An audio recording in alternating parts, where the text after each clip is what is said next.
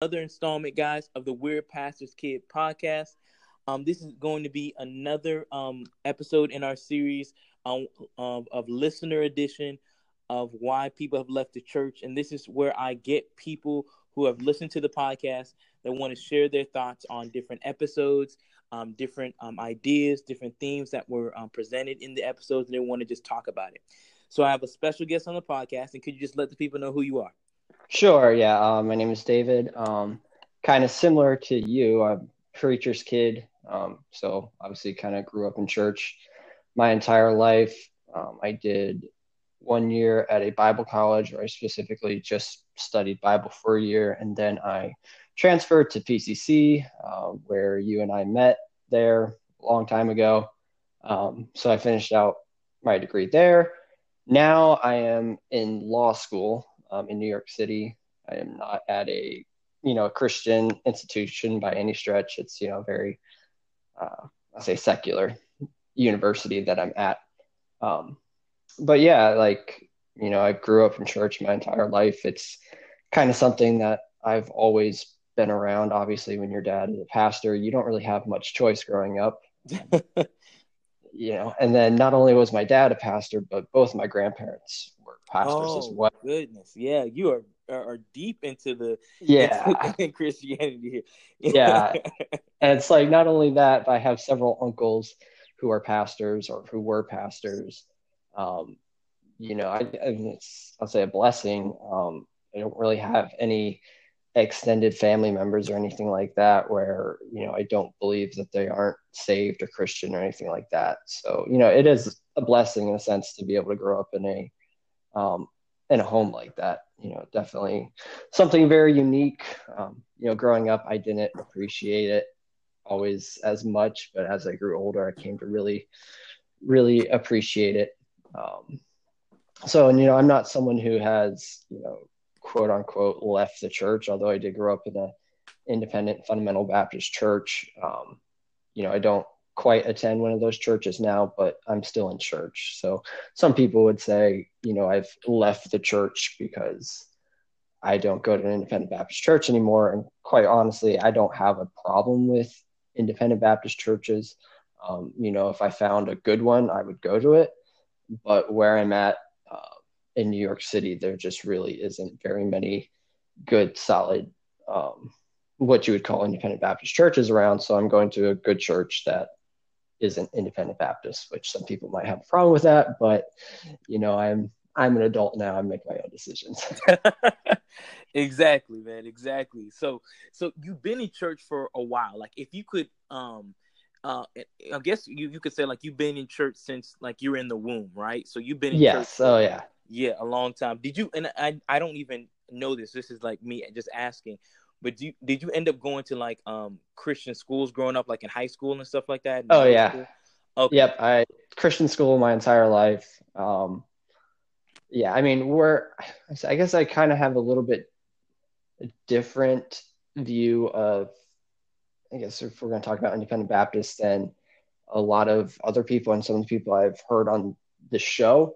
Because I grew up in New Jersey in a very multicultural area.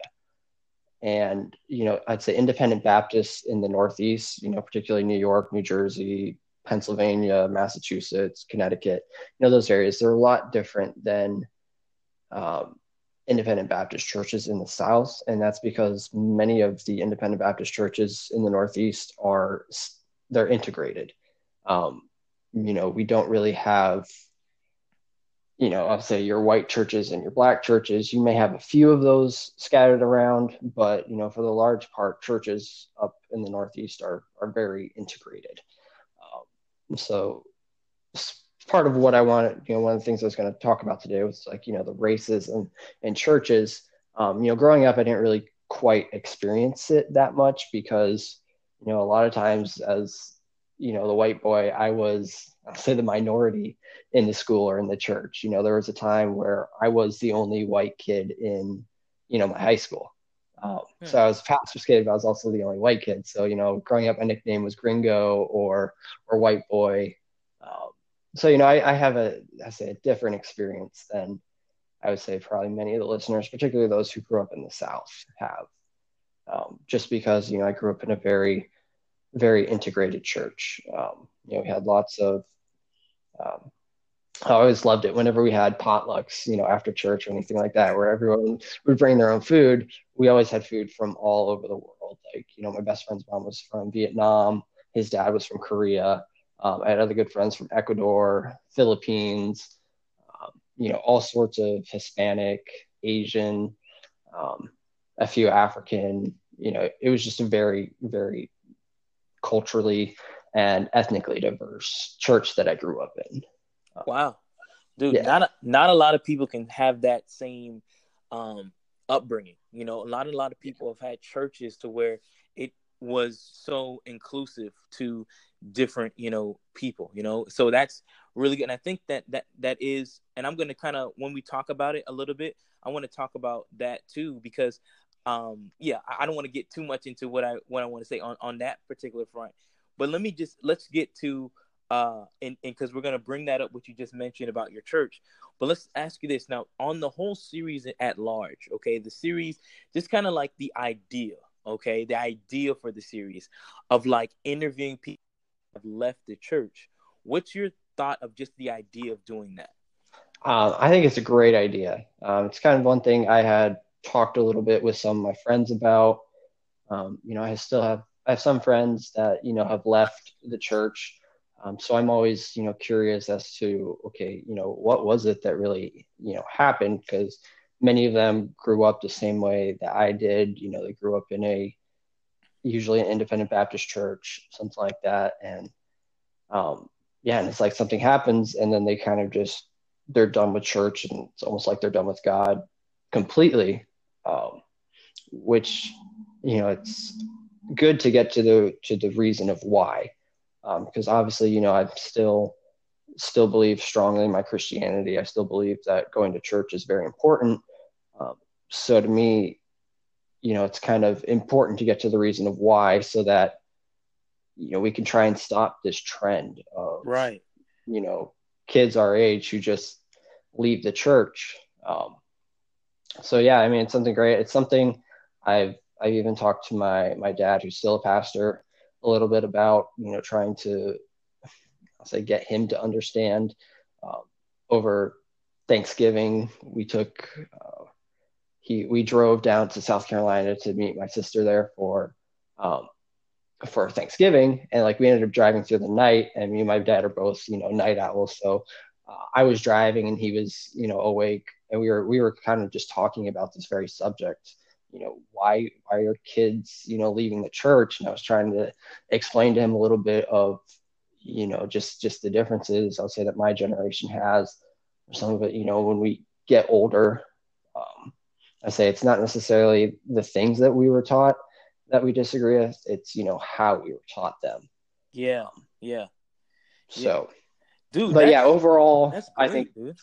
it's a great idea. It's something that really needs to be discussed. It's something that's been, I'll say, neglected for so long by people in positions of leadership. Um, so yeah, I'm all for the idea. I love it. I've shared it with a few of my friends. Trying to get them to listen to the podcast, particularly my friends who are pastors, youth pastors, Christian school teachers, different things like that, so that they can try and get a better understanding of it as well. Awesome, dude. That's so great. I think the I think what you just said. I think I want to, man. I know that wasn't like the reason why I wanted to bring you on, but I think you mentioned a good thing, which you said to your dad. Is just that, like, I think it's not really the teaching as much as it was just like kind of how it was taught, like exactly what you said. Because I think there are some people that they never were taught like the why, right? Right. So they were Yeah. just told, okay, you can't do this, you can't do that. That's not, you know what I mean? So it just seemed like a bunch of like rules, and then like they never was really explained like, okay, this is just a standard, but this standard isn't exactly like sin. Like this isn't like a sinful if you don't do this standard. It's just the standard just to keep you from the sin, right?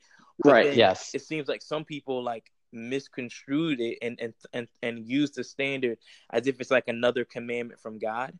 And Mm-hmm. so then it kind of turns us away because we're like, well, what's going on? Like, I don't think this is right. Like, why do you guys do this? Or why did you teach us this or whatever? So because we never were really explained the why, I think that really pushed. And I know that's for a lot of people. And man, there's so many people that I'm gonna be putting on the podcast that I haven't released just yet.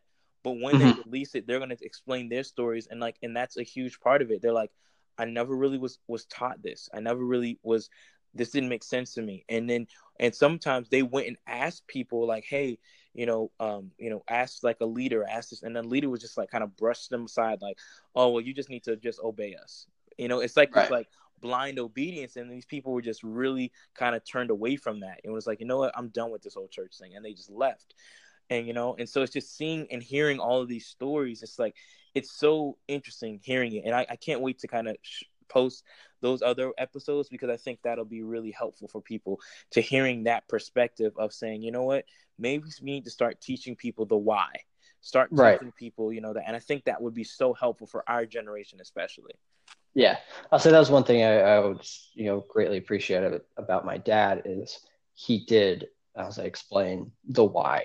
It's Mm, like, our Independent Baptist Church, we did have very conservative standards, but it wasn't necessarily like, they were shoved down your throat. It wasn't, um, you know, if you love God, then you'll wear ladies will wear dresses all the time or skirts. A good yeah, godly lady won't wear pants. Our church did say, encourage the women to wear dresses and skirts, things like that. But it was never really taught that, you can't love God if you, you wear pants. It's kind of like, all right, we believe that modesty is a biblical principle. And this is how we as a church, my dad is the pastor, this is how we define, what modesty is. We believe that the most modest you can be is by wearing a dress or skirt. And so that's kind of like, what the church did. They said, if you want to be, singing the choir or teach Sunday school, anything like that, you just have this dress code, so to say, that you have to adhere to. But I've been in churches where they say, if you wear pants, a woman can't love God if she's wearing pants, and then they yeah, didn't really explain why or anything like that, and that is, completely wrong. And I can understand how someone who grew up in a church like that, who heard that on a a daily basis, could want nothing to do with church after that, yeah, because that's just wrong. Um, and that was one thing too. I had grown up. I kind of, my junior and senior year at PCC, I kind of went on, I'll say, my own spiritual journey. Um, Kind of a lot during all throughout college, really.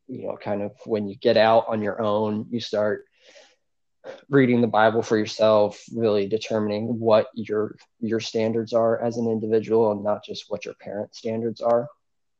That was one thing because I'd say first couple of years at school, I was still very much in the, women should only wear dresses or skirts. I don't necessarily have a problem if anyone else does it, but that's kind of what I want for me and my family going forward.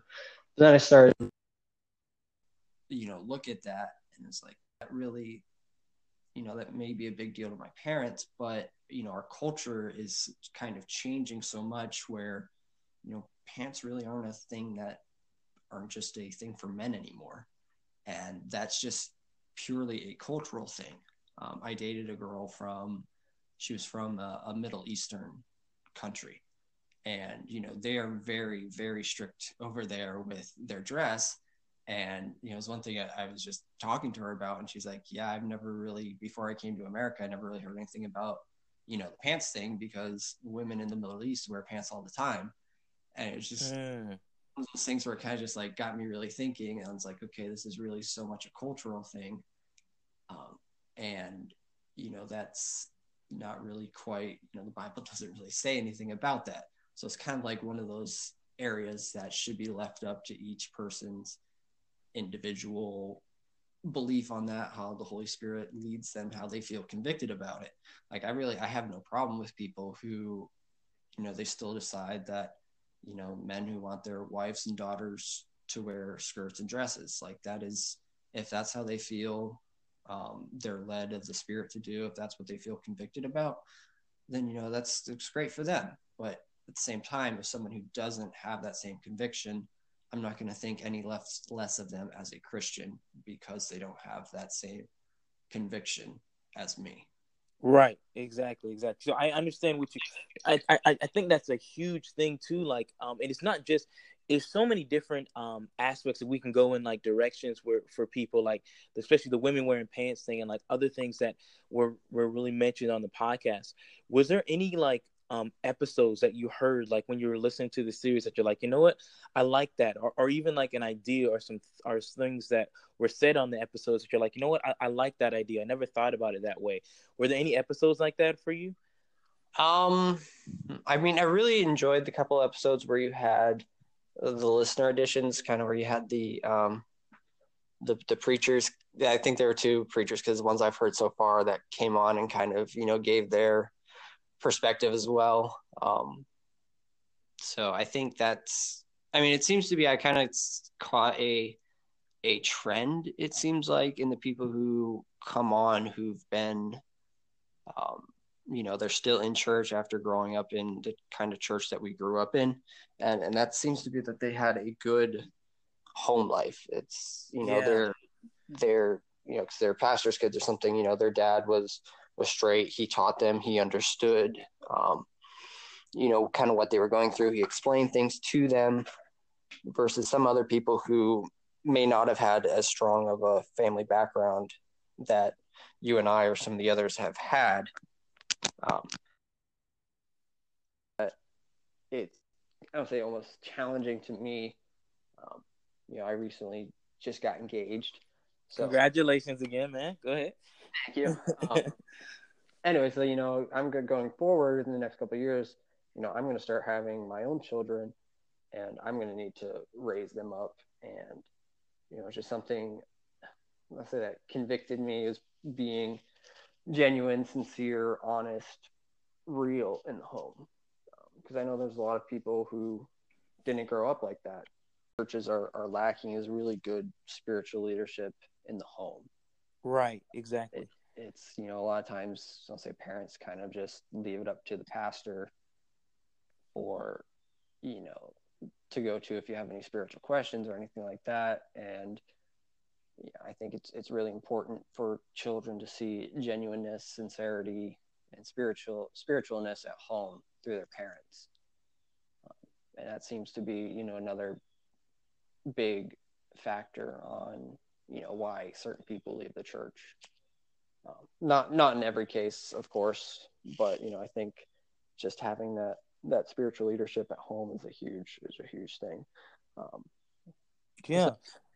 I think you're absolutely right on that. I think that's like so important to have like a good foundation, because I think that, you know, as growing up, you know, your kids, you know, the kids are always going to be watching, because I was always watching my parents, and it was just so good to always see like consistency. Like it was always good to see right. like, okay, the same person he was behind the pulpit, he was the same person at home. Like I, you know, I saw him read his Bible, I saw him pray, like I saw these different things, and I saw that his faith was genuine, and that really, you know, I can really say that I really think that really had a good impact on me on why I am, you know, still, you know, trying to, you know, serve God and try to, you know, live my life for Him. I think my parents were a good reason for that. So yeah, I think you're absolutely right on that as well. Right. Yeah. Yeah. So now we talked about that. Now, what are some episodes like, or some ideas you heard on the podcast? We talked about it a little bit. You know, you messaged me on some ideas and some thoughts. What are some things? Can you let the listeners know some things that you kind of disagreed on? What's like one of the things that you disagreed on? Sure. So one thing, I say this isn't quite an idea. This is kind of more just a defense of an institution. But on one of the episodes, you had someone who came in and she was talking about, you know, some sexual abuse that had occurred in her past, and she was talking to a counselor at PCC about this. And I just wanted to clear something up, you know, regarding that. You know, PCC is my alma mater, and I did actually work on staff there for a few years after I graduated. and I worked in the student life department, which was, the department that kind of was tasked with enforcing all the rules and stuff like that. And, I can't speak for certain on, the person or the counselor that she spoke with at the time. But I can tell you that, um, I'll say not the mindset, but a lot of, I'll say, people like to bash PCC over certain things, and you say, oh, I went there and said, I was raped when I was younger, and they just told me to cover it up because, it would hurt the man of God. That is not what happens there. If that happened in the past, that has completely changed now. I worked in the student life department. We had training on all that sort of stuff. We are what's known as a mandatory reporter. So if anyone came to us and they started talking about, something that happened to them in their past, we are required by law to report that to authorities. And that is something that we are all well trained in. So, that kind of that culture has, I'll say, definitely changed at PCC. It is not like it was, 15, 20 years ago. Um, so I just wanted to kind of throw that in there so that people knew that, that's not really what goes on at PCC. People there who have to deal with that, people in the student life department, they care very much about these people. They do have dedicated counselors now there, people with, masters and doctorates in biblical counseling, so that they are able to, help the students who've gone through very traumatic experiences and things like that. Gotcha. So I think it's good that you mentioned that, onto the podcast, that things of, that how they are taught, how, about, how to counsel if someone comes to you with certain things. I think that's really good that you had mentioned that. I think though that I think a lot of times there is like a thing in us where, and I think we're sad when it comes to like any kind of critique on something, in like, because how I look at it, because I look at things kind of in a nuanced perspective. I love, like, when I went to PCC. I love PCC. I've had no issues really personally with that institution. So when I hear a critique that happened with a counselor, I don't see that as an indictment on the college at large, Mm-hmm. right? So I look at it as that was a situation that I believe that counselor handled incorrectly.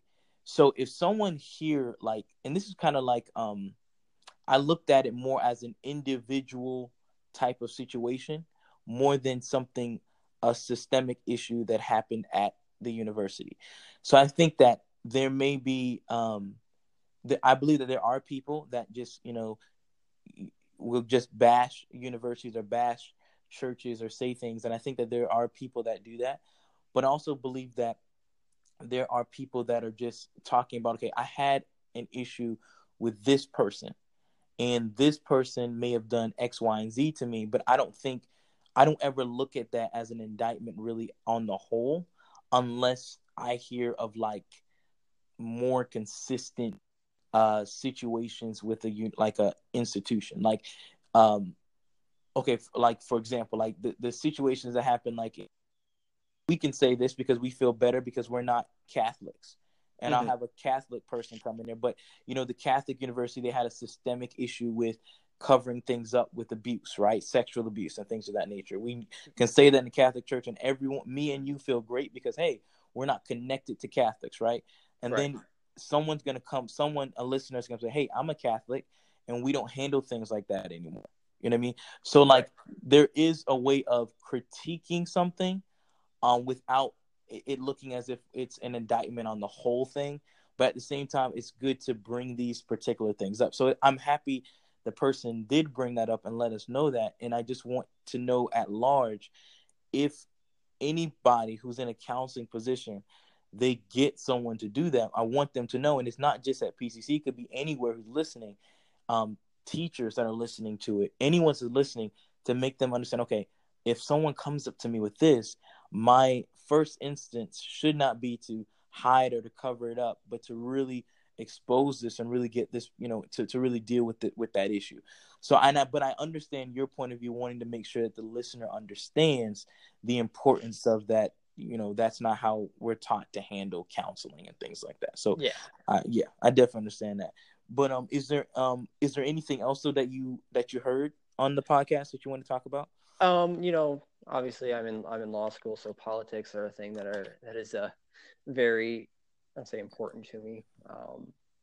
So I would say kind of a similar. I remember you kind of mentioned it on one of the podcasts. One of the things that kind of, I'd say, really, I don't know, changed my opinion, but kind of, it made me step back from independent Baptist as a whole, was the elections in 2016. Um, Mm. and this was something like I would say I've been opposed to Trump being president since he announced it on the escalator, because I did my own research into him, and I knew he wasn't someone who was honest, someone who's trustworthy, and then politically I disagreed with a lot of his positions. So I'd say most of my opposition to him had nothing to do with my Christianity. It had a lot to do with my political beliefs. Right. But I saw so many people who, I couldn't believe that Bill Clinton was elected when he was such an immoral, ungodly person, and then they're wholly supporting Trump. And it's like, Trump kind of makes, at least Bill Clinton tried to cover up what he was doing. Not saying that what he did was right or anything like that, but he still had this, idea about him that, what I'm doing, I really don't want that to be public, versus kind of like Trump, who was just like, all right, I'm just openly sinning and I don't really care. And then Yeah. he had an interview before the election where he said, I don't feel like I need to ask God for forgiveness for anything. Yeah. And it was just kind of like, I was like, all right, how can you still like, and still even today, like, I can understand people who make the argument, like, I was voting against Hillary Clinton. I can understand that. I don't disagree with that. I think that was wrong in its own ways. Um, but that's not, the people who are just like, oh my gosh, he is the best president that's ever happened. I'm so glad that God sent him to us. And I kind of just I had this, thought one of these days when I saw something on Facebook. Someone said something like, Donald Trump was sent by God to save America. And Yeah. I was like, okay, if God needs Donald Trump to save America, then that's not really a God I want to follow. Yeah. And I'm Yeah. like, I know that's not, God does not need Donald Trump. Like, God Yeah. needs Donald Trump, but God does not need Donald Trump to save America. And at the same point, I'm just like, all right, all of you people have really lost what Christianity is about if you think that God needs Donald Trump. It's kind of like, I wish we could have some persecution now, because then it would, make American Christians realize, what's important and what isn't. It's, so many times politics and church, like, pastors think that just because they're right doctrinally on an issue means that they're right on every issue. Yes. And that's one thing. There are so many, let's say, pastors and leaders who are illiterate on many political issues. And it's like, I'll see them post things on Facebook. I'm like, all right, I'm in law school. I know I don't have, I'm just in my first year of law school, but I can tell you what you're saying there is not true. Um, Kind of like, for example, with the whole, the immigrant chain, people at the border, many of them are here seeking asylum. I can't begin to tell you the amount of people I saw on Facebook who are, conservative Christians who, all about the rule of law and all that sort of stuff, saying, oh, if they want asylum, why can't they go to an embassy or consulate? And it's like, you can't do that by the law. You have to be on U.S. soil, which, an embassy or a consulate does not count as that. You have to be at this port of entry to claim asylum. And, I saw so many people sharing these memes and infographics, all this sort of stuff. I'm just like, you guys, you don't know what you're talking about. And Yeah. there's so many people who are, blindly following you and getting their political advice from you. David, I'm gonna Man, you are okay. This is what I'm going to be doing a series, right? Mm-hmm. The next series, and it's going to be I'm going to do some stuff in between, but the next actual series I'm going to do is going to talk about the American church and like politics, right? It's going to Mm-hmm. be merging the two, and I think I really want to have you on, and I think I mentioned it, I think on the last listener edition as well, but I just want to mention it again. It's like I believe that there's like different sects of people, right? You Right. have those people that I believe were Trump voters, but yet they weren't Trump supporters, right? And I Right. think that there's Mm-hmm. like a difference between the two. Like people that voted for Trump because they're like, well, you know what, I just didn't like Hillary Clinton. You know, of course, you know, the abortion issue was huge for a lot of people. So it's just like that's what they were like pushing, right? Okay, I'm a Trump. They voted for Trump this way. Then I know there's people that are just anti-Trump in general. Like I just didn't I didn't want Trump to be president. Like everything Trump does and has done is disgusting, and so they're like no, and not just what he does, his politics. I'm not for his politics. Like so, you have the anti-Trump crowd, right? So I have those, and these are all Christians, right? So Yeah. I'm gonna really talk to, and I got some that are just indifferent with politics in general. So I really talk with all these different people to get their perspectives on it. But really, the crux of why I'm doing that is because I believe that politics and Christianity has merged in America, and I Yes. really want there to be a separation. Um, Mm-hmm. David David Platt is quoted with saying, "We desperately need to explore how much of our understanding of the gospel is American and how much is biblical." Oh, yeah, And that's good. so, I think that we need to really start evaluating the Bible and saying, okay, is this really a cultural thing, an American cultural thing, or is this really biblical? Because we've merged it so much that for some of our minds, it would blow our understanding. If for some people that listen on this podcast, if I introduce you to Democratic Christians, it would blow your mind. You would think to yourself, going, there are Christians that vote Democrat? Like, how is that possible? Because in your mind, you've equated the Republican Party with being biblical. You've equated like these ideas of saying, okay, this. I mean, I've heard messages growing up in my Christian schools that I went to where people were literally, talking about like the Second Amendment and using the Bible and saying this is what we need to use for it. I've been in sermons where they've taken Republican talking points and have used the scriptures to say this is why, and it's actually a good thing to sit back and say this is why I believe what I believe, but to twist scripture to say that this is why the scripture's in there is for this political opinion is where we kind of have messed up. And I think that we definitely need to really talk about that in a deep way. And I really can't wait to have a series on that, man, because everything that you're talking about, David, is so needed and necessary for us to really think about it and be like, okay, what are we doing right now? Like what are we doing? Like I mentioned, like I think you may have heard like in the last listener edition when our no, actually it wasn't on listener edition, it was another episode where I talked about there was a pastor who he had his church like did an all night prayer meeting to pray that Donald Trump becomes president. Yeah. Like, you know what I mean? Like, but for some people listening, they're like, well, I don't see the issue with that. I don't see the problem with that. And it's like you've merged your political power with your with spirituality. And for Mm-hmm. and for some of us, like the Jerry Falwells of the world or whatever, the Franklin Grahams of the world, what they've done is they've, to me, and this is my opinion, okay, this is opinion alert, okay, I believe that those people have sacrificed spiritual power for political power. Oh, yeah.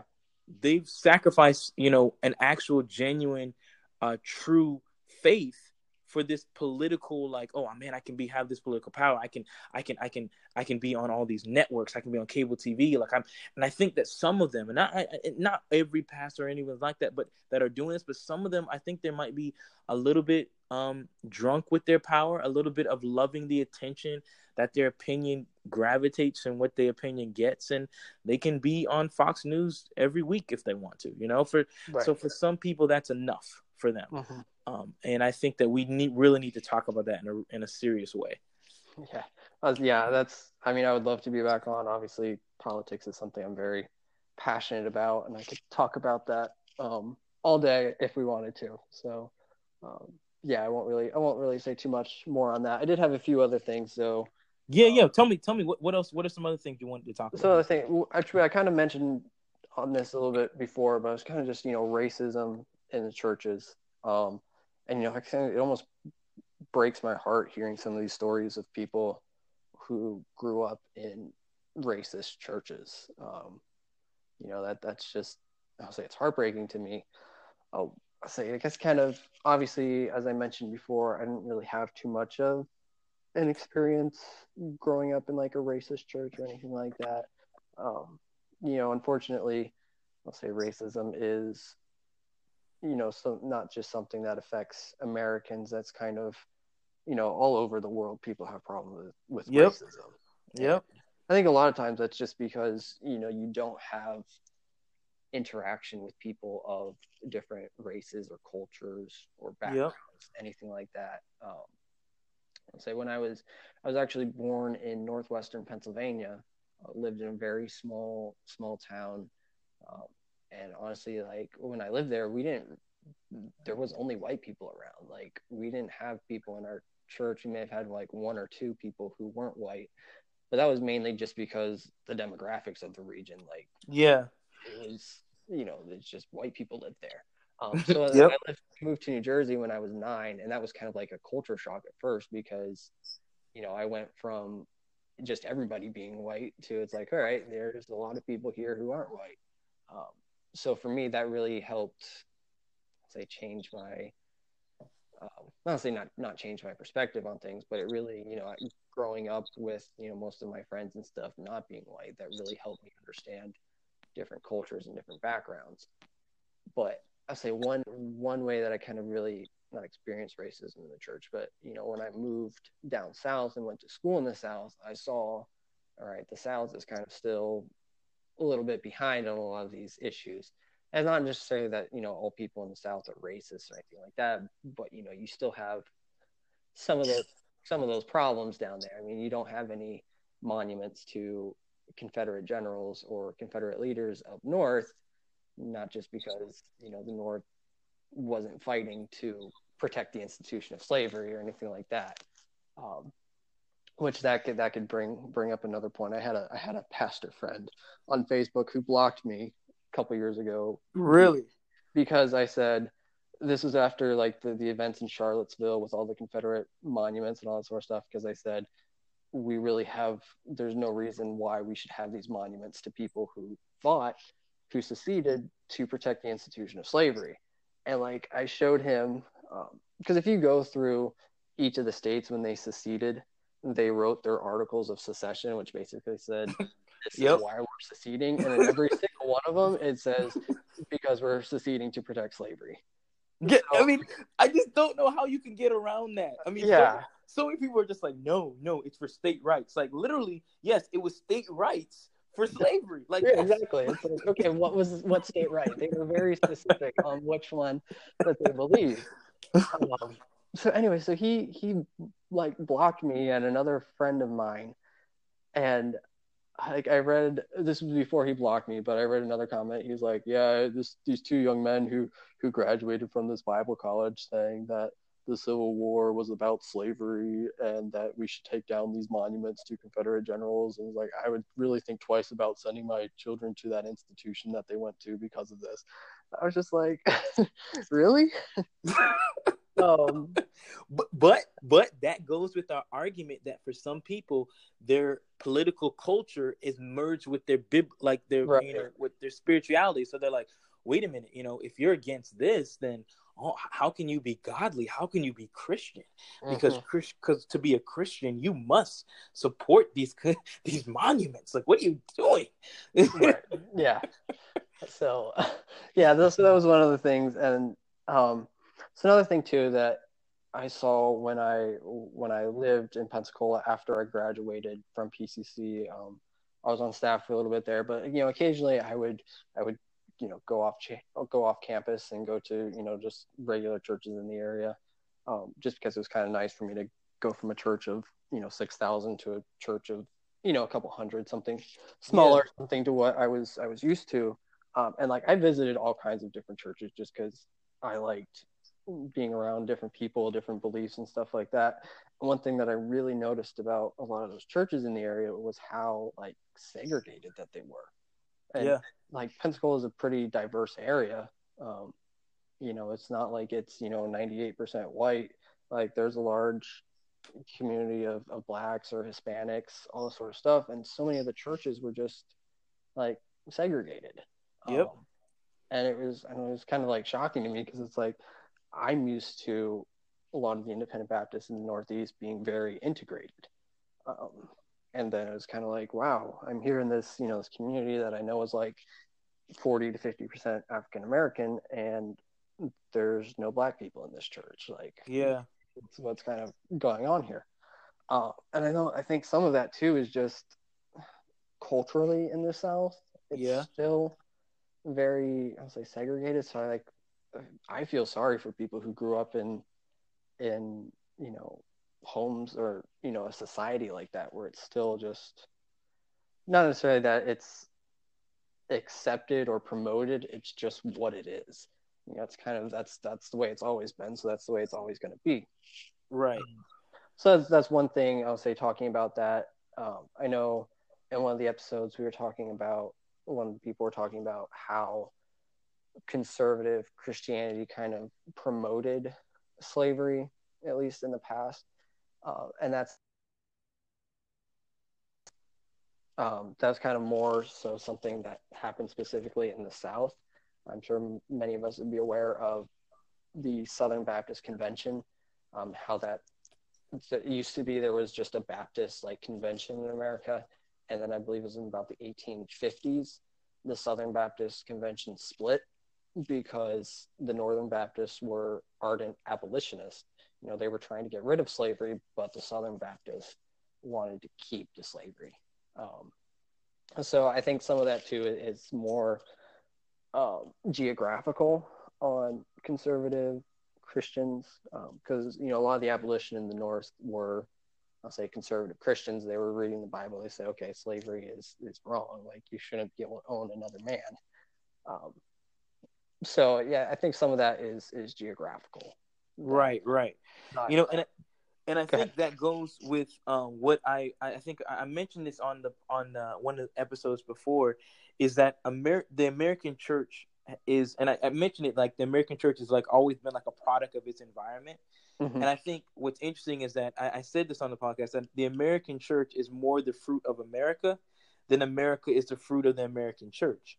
Yeah. And a lot of times, like based upon, and I think what you mentioned is based upon the location. Like most of the time, the southern churches were really more for slavery, and the northern churches were more against slavery.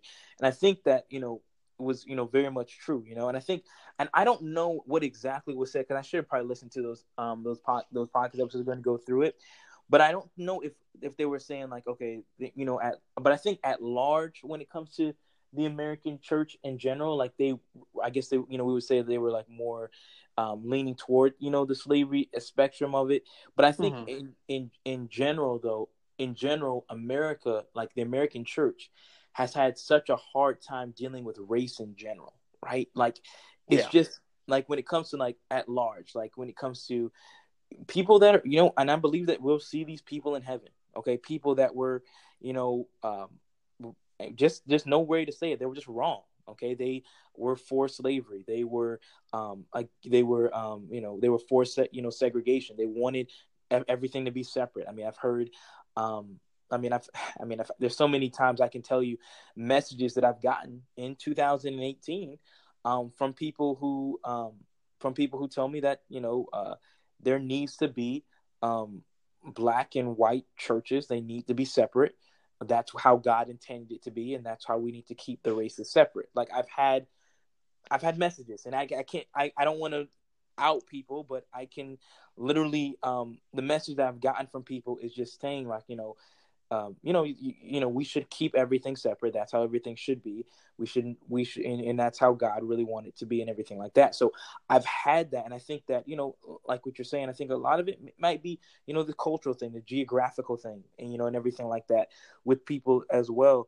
But I think that if we look at it, I think the American church, when it comes to race, even in 2018, there might be, for the most part, everyone might be non-racist, but I wouldn't say that the American church right now is anti-racist. And I Yeah. think that there's a little bit of a difference. Like non-racist, like okay, we are we won't say anything. We won't be outwardly, say anything against. We wouldn't ever say that. We think that's wrong.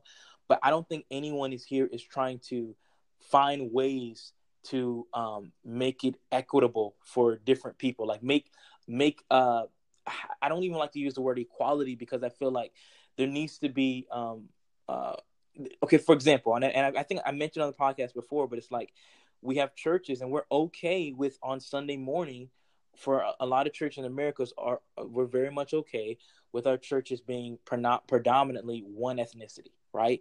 So it's like, and this is not just, and I hate being this guy because I mentioned it on an episode with Deshaun that I didn't release, but it's like this even has to do with like our what we call predominantly black churches as well. Like we need to be more inclusive, or we need to be make more people, but at the same time we know why black churches exist, right? Like Mm-hmm. black churches exist because of racism, right? So Right. we get that, we understand that, but at the same time, like God told us to reach the world, and America's not looking like that, right? And our Mm-hmm. churches, for a large portion of it, is we have such a bad um we've done it so terribly. Like even if you can go back and say, okay, there are some churches that were anti-slavery, great, and I'm glad that they were there, especially in the North.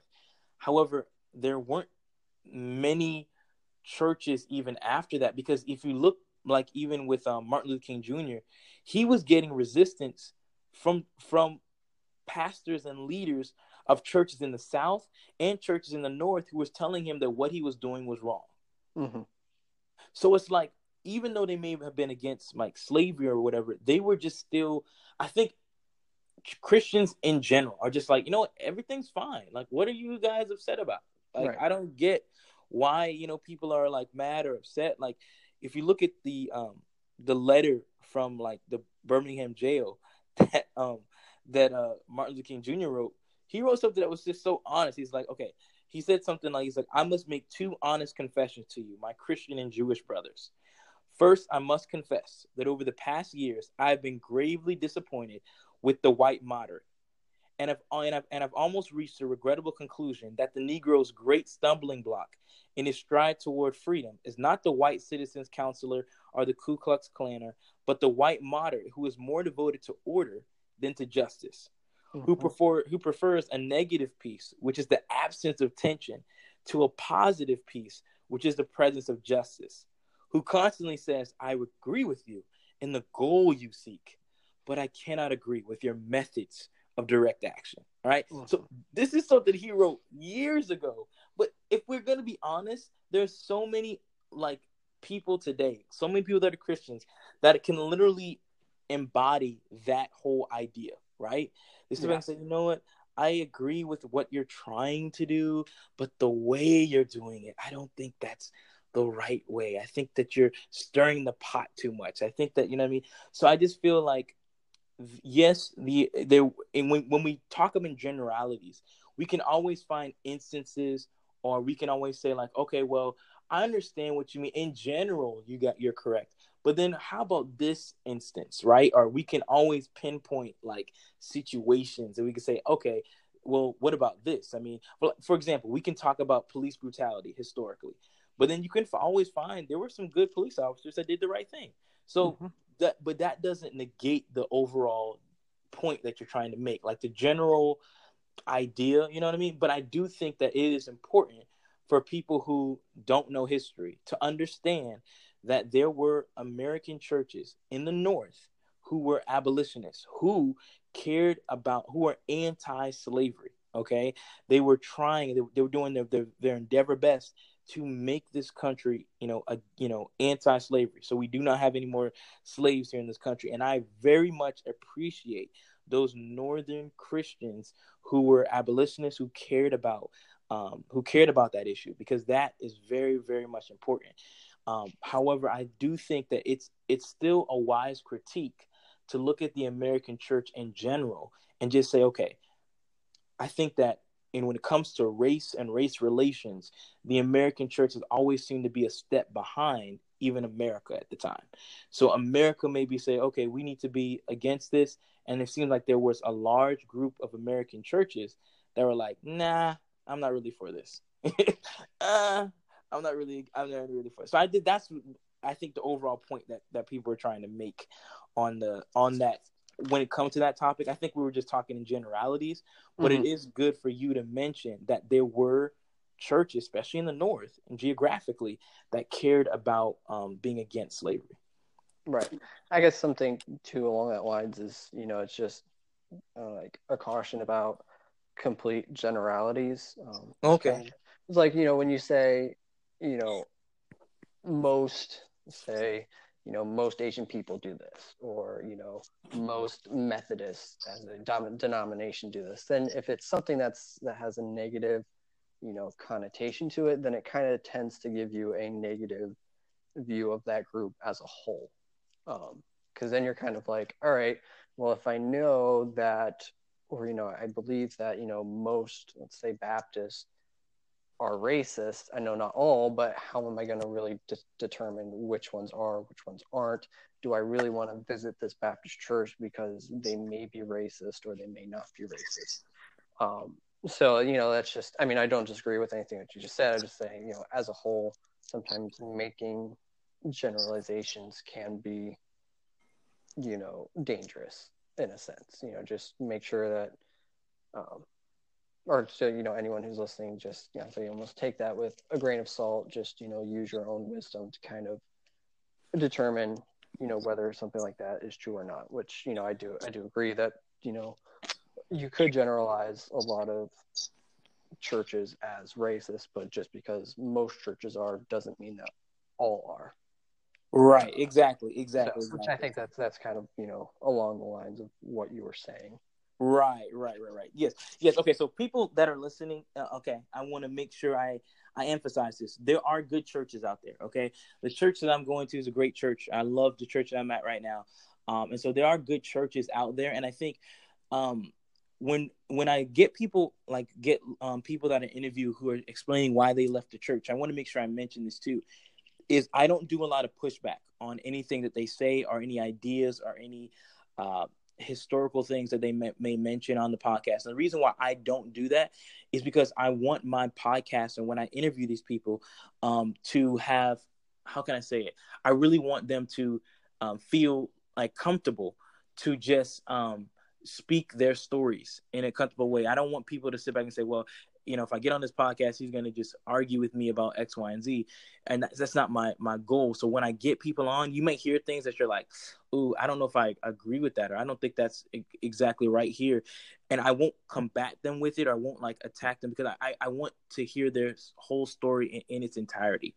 And I want to hear it. So that's the reason why I let people talk or let people say things, or I don't interject and be like, okay, we should mention this. But I think that that's kind of why I do it, what I do with everything. And so, yeah, if that makes sense. Yeah, definitely. I'd say one thing too, in any sort of life or job or anything like that, you've got to get used to people disagreeing with you. Yeah, exactly. That exactly. is, people have all kinds of issues. There's people at my law school who I disagree with very much on political things or religious things or anything like that, but I still know, okay, this is a classmate of mine. I need to get along with them if we have to work on a group project together. It's kind of just don't be a jerk, and right. People won't hate you. Exactly, because I mean, you can disagree with someone without, and I think that's another thing in our society now, in our American society. It's hard for people to bring up politics or bring up anything because we don't really know how to disagree civilly. Right. Yes. It's so confused. And then that's bled over to our Christianity as well, where a lot of Christians, they just don't know how to just disagree. Be like, okay, we agree to disagree. Or we're like, okay, that's a good point. I understand that. So it's good to hear people. And I think, I wonder how people are in their own relationships with with the people that they're with. Because if you're in a relationship, that person that you're with are going to tell you, hey, I disagree with this. How do you handle that when that happens? Do you like run around in your corner and say, I'm going to block you, I'm done Right. with you? What do you do in your own personal life? Because you have relationships with people, and these people are going to say, well, I don't agree that you handled that right, or I don't agree that you did this correctly, or whatever. So like, what do you do in real life? Like, we have to get to the point of understanding how to disagree civilly. But I just feel like there's too many internet thugs, man, to be Mm-hmm. honest. Oh yeah, yeah. It's much able to have, we can argue all we want on Facebook, and then when it comes to real life, it's kind of like, we're a lion on Facebook and then a sheep in real life. Like Yeah, yeah, yeah. it's kind of funny, but I know I'm a little bit different because I've always enjoyed debate, and Yeah, exactly. sometimes like I'll just play devil's advocate sometimes just for fun. I You're enjoy that person. Okay, I enjoy got you. it. Some people don't. But yeah, and one other thing too about one of the episodes that brought up was something was said about like white privilege and how white males have never had any problems or any instances of discrimination or anything like that in America, um, which obviously I am a white male, so that's the same Really? thing. I Yeah, didn't know. so I'm sure people, oh, you're just a white male, but as I said before, I grew up in a very multicultural thing. It's not just something I grew up in the South, just around other white people or anything like that. I am engaged to a black girl. Like I am. I wouldn't say that I fit into the average, your typical white guy type mold. But I will say this, like as a whole, yes, white people have other groups of America, particularly, black people, African Americans. Obviously, slavery was a horrible, horrible wrong. The segregation, the Jim Crow, all those sort of things that followed after that was wrong as well. But I will say this, you know, some white people have experienced, I'll say, discrimination in America. That wasn't always because of, necessarily the color of their skin. It had more to do with their um, country of Religion. origin or their religion. Yeah.